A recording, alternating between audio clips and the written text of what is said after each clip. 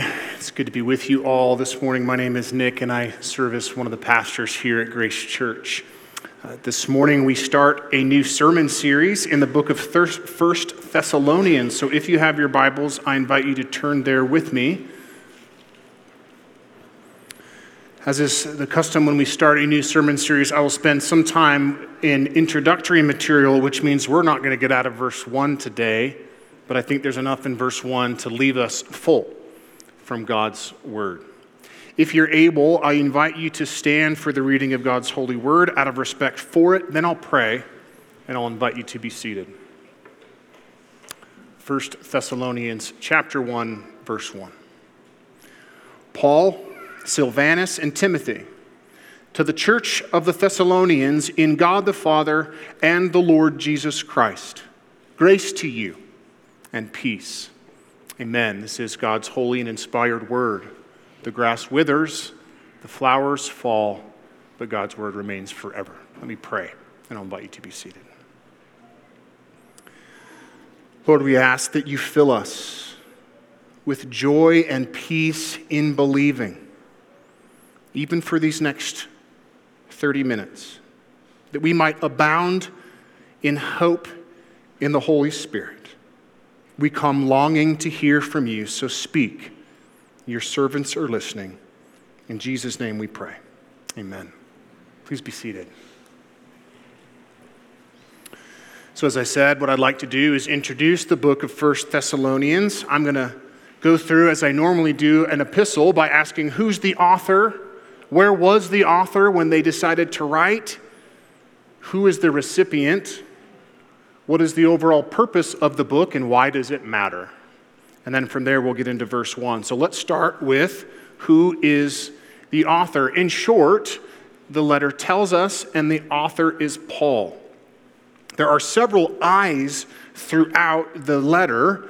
So many theologians and pastors, and I happen to be one of them, believe that Paul is the sole author. Timothy and Silvanus were with him, and Acts 17 tells us that they were with him in planting the church. But Paul is the one who wrote.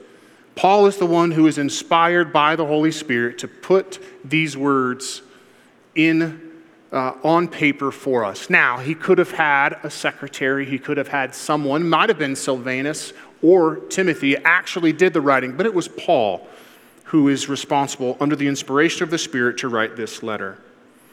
Now, we also need to know that 1 Thessalonians is either the first or second book that was inspired by God that Paul wrote.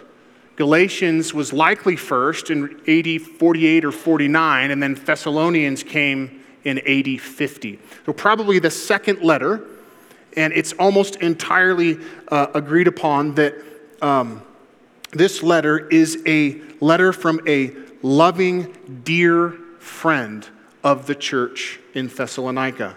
One commentator wrote this about Thessalonians. He said, "The Thessalonian epistles are simple letters of a great missionary to a young church struggling to keep its feet in difficult and trying times. There is no note of doctrinal finesse like Romans, or the logical dexterity of Galatians, or the mystic sublimities of Ephesians.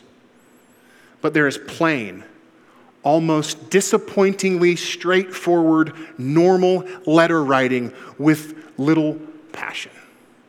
This is a pastoral letter written to a people that Paul loved dearly early in his second missionary journey. He wanted this church to grow in their faith and hope in Jesus. Where was he when he wrote it? Well, Acts 17 and the subsequent chapters tell us. So if you want to go read this for yourself and be a good Berean, please do. Paul and Silas with Timothy planted the church in Thessalonica, and Acts 17 tells us that they were there for at least 3 weeks. So Paul preached in the synagogue for at least 3 weeks. It was likely longer than that, but not much longer than that. Then they get kicked out. And they get kicked out because of trumped-up charges that they are saying that Caesar is not king and that there's this other king, and there's a threat to the Roman government. Trumped-up charges. So they get thrown in jail, and a guy named Jason bails them out, and then they get run out of town, and they go to a town called Berea. The same crowd from Thessalonica comes and kicks them out of Berea. Then Paul leaves first, goes to Athens on his own. Eventually, Silvanus and Timothy join him there, and it's in Athens that Paul says, I want to know how the Thessalonian church is doing. So Timothy, you go back to the church and tell them of my love for them, and then you come and bring a report back to me. And it's while Timothy is in Thessalonica that Paul goes to Corinth and plants the church in Corinth, and then Timothy comes and meets him in Corinth. So the letter was written from Corinth after Timothy comes back and tells Paul how the Thessalonian church is doing. So in total, Paul and Silas and Timothy plant the church, get kicked out. Timothy goes back to the church and then meets Paul in Corinth in less than a year, more than likely. This is all happening quickly.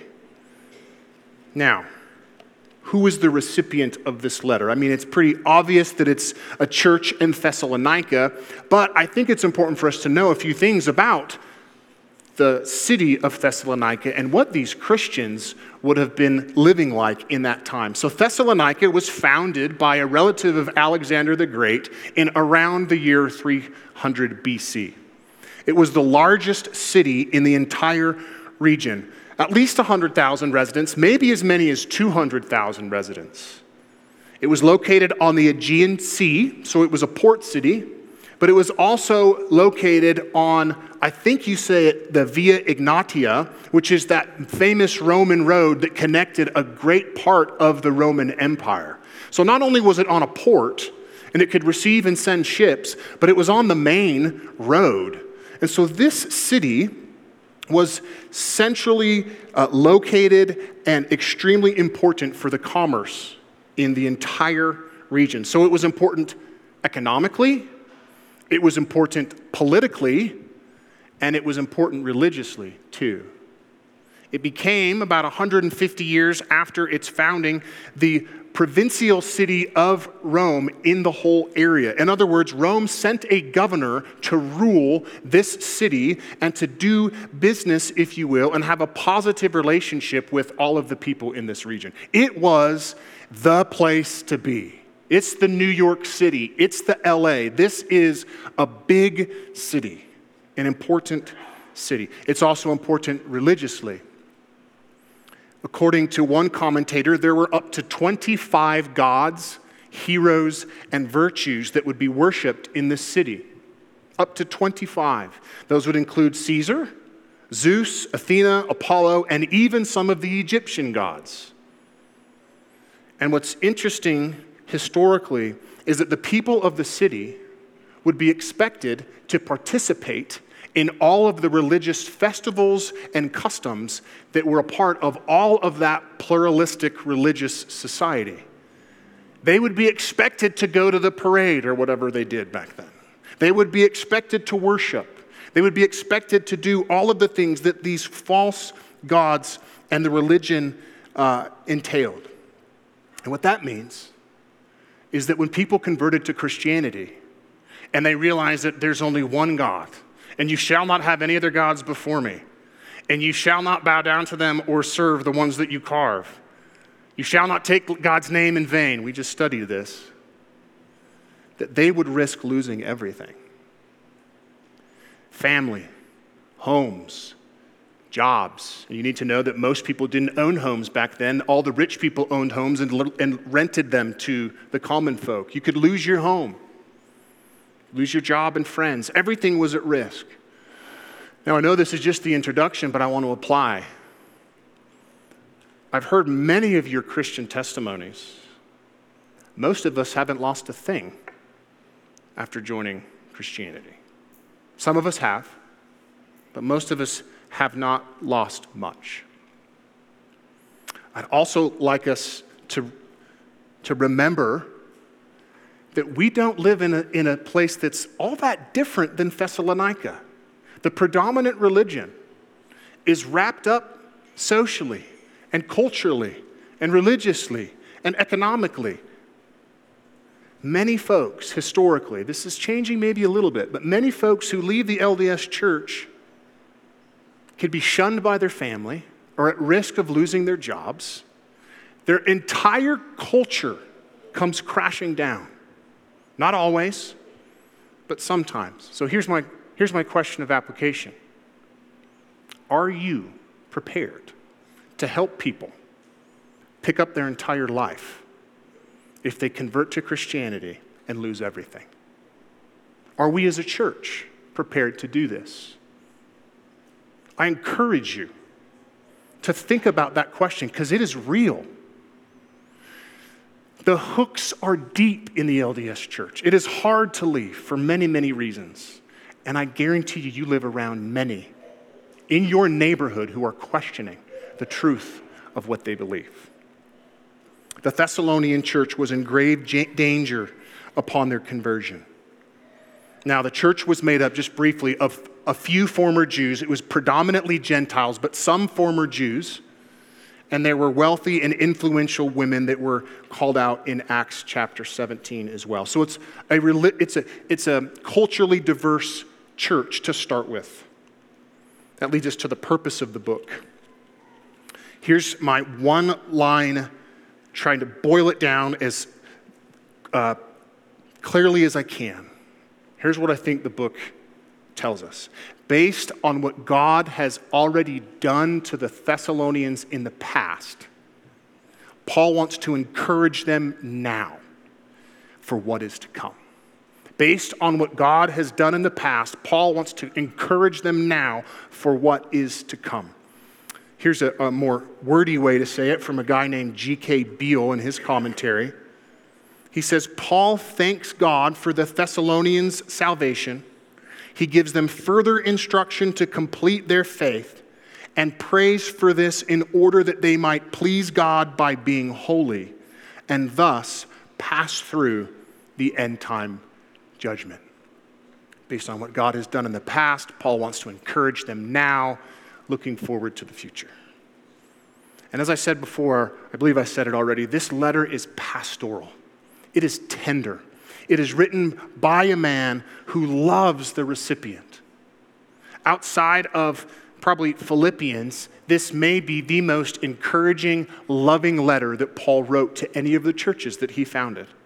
He wants to see them thrive in the Lord and remain hopeful in their new faith. That leads us to why does all of this matter? In other words, why study the book of 1 Thessalonians? And besides the obvious that it is part of God's word and we should study all of God's word, every chapter, every verse, why study 1 Thessalonians in the New Testament rather than Romans or Galatians or Hebrews or somewhere else? Well, one of the reasons that I chose this is because of these reasons. Paul writes about how the church imitated Paul and Silas and Timothy. That's discipleship language. I love discipleship. He writes about loving one another with brotherly love more and more. That's the second table of the law. He writes about how Paul didn't have to evangelize a region because the region had already heard about their faith. In other words, through them, evangelism is taking place. He writes about the second coming of Jesus and how we're to live in light of the second coming. He writes about the value of work and about the value of witnessing to people as you work alongside them. He writes about being established in blamelessness and holiness and fighting sin, sanctification. And he says, rejoice in hardship, pray without ceasing, give thanks in all circumstances.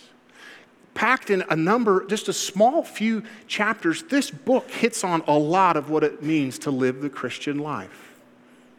So why study the book of 1 Thessalonians? Because every part of it is useful for our sojourn, awaiting the coming of Christ together as a church.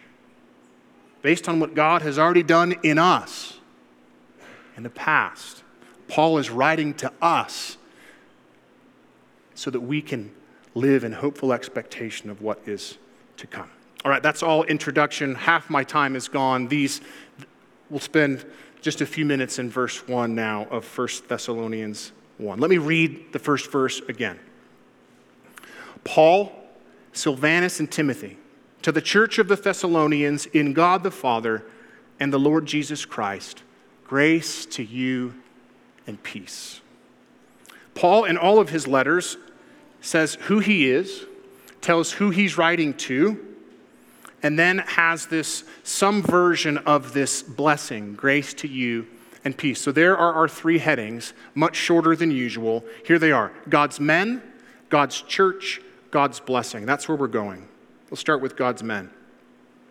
Paul, Silvanus, and Timothy. And I will take for granted this morning that you at least have some familiarity who Paul is, but we probably don't really know about this Silvanus character as much. Silvanus is the Greek or Roman way to say this name, and Silas is the Hebrew or likely the Aramaic way. So it's the same guy. When we read Silvanus I keep saying Silvanus, I don't know how to say it, or Silas, same guy. So in Acts chapter 17, Luke calls him Silas. Here, Paul calls him Silvanus, same guy. And we were introduced to Silas in Acts chapter 15. And Acts 15 is the great Jerusalem council where the elders, the apostles, the leaders of the church came together to discuss the issue of circumcision. What do we do with all these Gentiles who are coming to faith? Must we place the sign of circumcision on them? And of course the answer was no. You do not have to place the sign of circumcision on them. And once the council made up their minds, we read in Acts chapter 15, verse 22, that they sent a letter to Antioch to report on their decision. And Paul and Barnabas went, but they elected two other men to go with them. And those two men were Barsabbas and Silas, two leading men among the brothers. So Silas was a leading man among all of the churches who were gathered to come to Jerusalem to figure out this circumcision issue. And he becomes Paul's traveling partner throughout his entire second missionary journey, which is when Thessalonica was planted. So Silas is a right-hand man to Paul. One commentator calls him his senior associate. The same commentator calls Timothy his junior associate, Paul's junior associate. They both were accompanied, or they both started to accompany Paul in his second missionary journey, but Timothy along the way becomes extremely close to Paul. So close that Paul writes these kinds of things about Timothy: my beloved and faithful child in the Lord, in 1 Corinthians 4. His true child in the faith, 1 Timothy 1. And in the letter to the Philippians, Paul tells the church that he has no one like Timothy. I didn't count how many people Paul names in his letters, but it is a lot of people. And he writes that I have no one like Timothy. These men were shoulder to shoulder, arm in arm, step for step with the Apostle Paul, doing lots and lots of ministry with him. And I want to focus on that for a minute by way of application. Paul is the apostle, the greatest missionary outside of the Lord Jesus who ever lived. He might be the greatest church planter who ever lived. He has 13 letters that bear his name, inspired by the Holy Spirit, that we study in our Word of God. And here he is highlighting two men that he couldn't do ministry without. Paul recognizes that even though he is the apostle, he needed help. So even those like Paul, who have been used by God for tremendous purposes throughout history, have needed lots and lots of help to do what God has called them to do. Paul does not have all the gifts. Paul does not have all the abilities. Paul does not have all the capabilities to do what God has called him to do. So Timothy and Silas and all of those other people, Paul writes and says, these folks gave their lives away for the sake of the kingdom. These two men in particular went all over the place with Paul, went to prison, got kicked out of cities, all for the sake of the gospel. I'm thankful that Austin started our announcements by thanking some people who were willing to use their gifts and their time and their labor for the sake of the church. Let me ask you, are you using your gifts for the sake of Grace Church? If I was going to write a letter, would I include your name in the key ministries of Grace Church? I can't name everybody, and I wouldn't try, and I probably wouldn't use anybody's name, but I hope you get my point. You have all been given a gift or gifts by the Holy Spirit, and they're not for you. They're for us. Gifts like faith, gifts like prayer, gifts like giving, gifts like serving, gifts like teaching, helping, administration, on and on they go. Are you using your gifts to serve Grace Church? Because they weren't given to you for you. They're given to serve and build up the kingdom of God. So I encourage you, think about this. Are there ways that you are holding back from the church?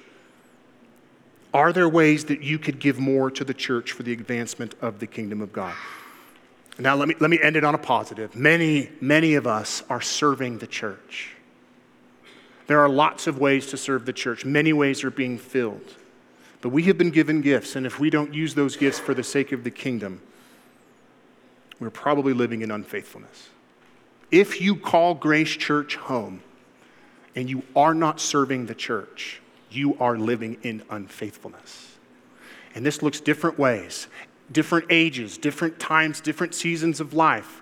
And if you need help figuring these things out, come to the elders. We will help you figure out ways that you can serve and advance the kingdom here at Grace Church.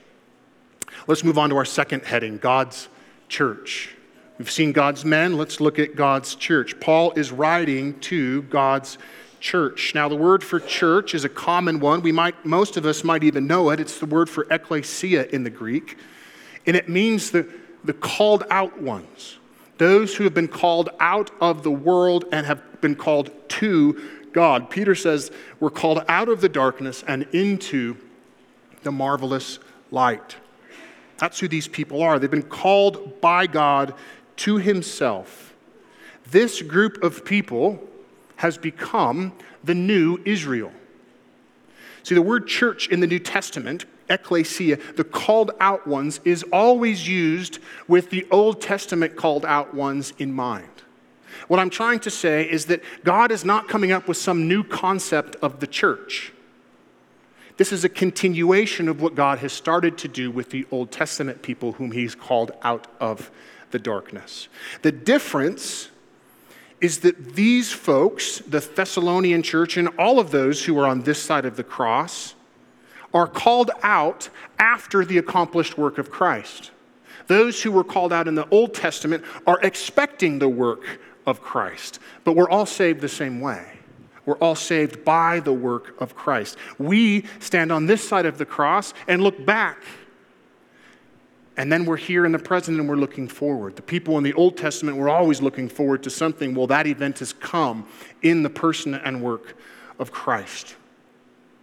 Now, the word church also describes a particular kind of people. It does not describe a place where those people go. I mean, it does include that because where are we right now? Well, we're in church. But more importantly, we make up the church. If we all stood up right now and gathered over there, we would still be the church in a worship service. We don't have to do it here in this church. Ecclesia is more about the people who gather in spirit, in worship, in spirit, and in truth. So to a group of people who some of them are former Jews and many of them are Gentiles, God is saying, you have all been called out in the same way. And your differences are now much less important than what you have in common. And there would be great differences between the Jews and the Gentiles. What is it that they have in common? Well, look at what Paul says. To the church of the Thessalonians, Here's what they have in common. In God the Father and the Lord Jesus Christ. They're different in many ways. But what they have in common is that all of them are in God the Father. They are in the Lord Jesus Christ. Paul is getting at their new identity that they have received when they came to faith in Jesus. They are no longer Jews or Gentiles. They are no longer slave or free. They are no longer male or female. Physically, they're still all of those things. But spiritually, they are something so much greater. They are in Christ. They are a new creation. They're no longer this or that. They are together the church, saved by the grace of God, regenerated by the Holy Spirit, converted, justified through the righteousness of Christ, and on the golden chain of salvation goes. All of them received this thing in common. And it is the most important thing that anybody can share. They have salvation in Christ, which means that they have been welcomed into fellowship with the triune God, the eternal God of heaven and earth, and they're now in fellowship with one another. Which means that everything they do in life, every decision, every moment, they now do in God the Father and in the Lord Jesus Christ. Everything, every moment is now lived in light of what God has done for them. Now, Paul uses in Christ almost 200 times in his epistles, but it's very, very rare for him to say in God. And the fact that he does it here in his second letter tells us something about Paul's early Christology. He is saying that Jesus is God. He is putting him in the same category as Yahweh. We read it elsewhere like Philippians 2 or Colossians 1 and 2 where Paul tells us more about the divinity of Christ, but it's also here in 1 Thessalonians 1:1. Paul is telling us that Jesus is Lord. He is one with the Father, and we are now one with the Father and the Son in the Spirit because of our being called out of the darkness and into the marvelous light. So here's my question of application here. I see you all, that you are in church. That's clear. Thanks for coming. The question is, are you in Christ? Are you in Christ? Just because you come to church does not mean that you are in Christ. Little ones, children who have not yet made a profession of faith, I'm especially thinking of you. Are you in Christ, young ones? We long to see you all, covenant kids, come to saving faith in the Lord Jesus Christ. Ask your mom, ask your dad what it means to be in Christ, what it means to have faith and believe. We long to see you come. But there are some in our midst who have not made a profession of faith and who are not kids. Are you in Christ? Come. Repent of your sin and believe in the Lord Jesus Christ, and you will be saved. Many of us are in Christ. Are we living like it? What do I mean by are we living like it? Specifically, I mean, are we living a life of regular faith and repentance? I love that Austin started the confession of sin saying we should do this every day. And then he's like, you might not have caught it, but he's like, no, more than that, every hour, maybe every moment. A life of faith and repentance. Yes, this is the gate to salvation. Faith and repentance is an elementary doctrine that we all must come to if we are going to be saved. We have been called out of the darkness and into the marvelous light through faith and repentance, but we also must make a habit, a daily, moment-by-moment habit of faith that leads to repentance unto life. Can I tell you the most encouraging thing that I think you could tell any preacher? It's not about how creative his illustrations are. It's not about how good his alliteration is, although you know I love alliteration. It's not that you can hit your time frame every time from the pulpit and I got 5 minutes left. You know what it is? It's thank you for preaching the gospel. Thank you for preaching the good news. Thank you for telling me that I must repent and believe every single day. Thank you for making the main thing the main thing. I don't bring that up to discourage you if you're not thanking your preacher for that. I bring that up because I want you to hunger for the simple message of the gospel that you can never grow out of. I want you to thirst. I want you to long for the continued growth in grace and understanding for what God has done for you in Christ. I want you to come to church knowing that you're going to be called to repent of your sin and be convicted of it, because you never outgrow it. To live a God-honoring, Christ-exalting life. Repentance is not stopping what you're doing. That's a part of it. Repentance is returning to the covenant God who sent his son to die for you and poured out his mercy and grace upon you. What else do I have to say but that? The most encouraging thing you can say to a preacher is, thanks for preaching the gospel. The gospel of grace and peace. That's our third major heading. This is also the conclusion. Paul blesses the church, bestows a blessing upon them. Grace to you and peace. It's a blessing, but it's also a reminder. It's a reminder that that's what they've already received. And it's a reminder of what they can expect. And this is a specific kind of peace that Paul refers to here. I've said this before, but it's always worth saying when we see this word for peace. It's not a lack of conflict. It's not a lack of trouble. Biblical peace is total well-being in your whole person. Total well-being. It is the kind of well-being, it is the kind of peace that Adam and Eve enjoyed as they walked with God in the garden in the cool of the day. And every other time, but especially that. It's the kind of peace that was lost when that same Adam and Eve decided to rebel against God. And it's the same kind of peace that no unbelieving person can ever experience in their entire life. Not in this life or in the life to come. This kind of peace is a gift from start to finish from God. It is the kind of peace that always flows from grace. Grace to you and peace. These go together, grace and peace. And this church, in our church, those who are made up of the called out ones of God are recipients of both, always.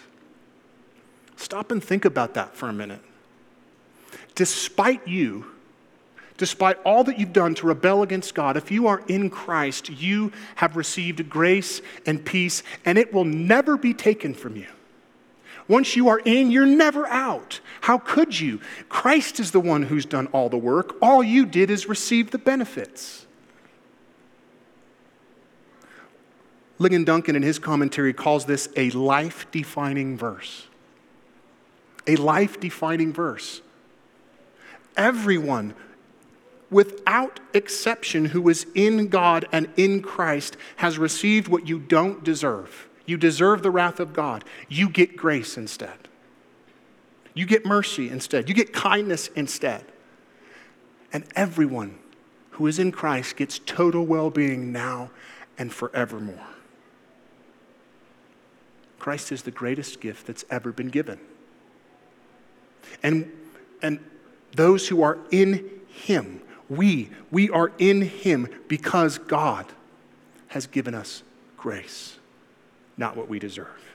So no matter what tomorrow brings, no matter what hardship you may face, no matter how difficult it is to fight the remaining sin that's in you, despite how difficult it might be to refrain from stoking into flame your favorite sin tomorrow morning,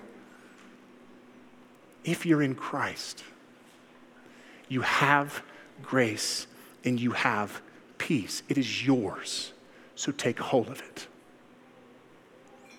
That my friends. 1 Thessalonians 1:1 is great news. Amen? Let's pray.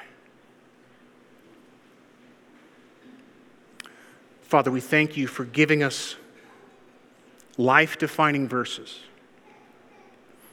Verses in your word that remind us of the blessings that we are given by you because we're your people. Thank you for union with you, fellowship with you, and fellowship with one another. Thank you for the blessing of grace and peace in Christ alone. So may we, as a collection of your people, receive these gifts afresh, and may we live in light of them with joy in your sight. We pray in Jesus' name. Amen.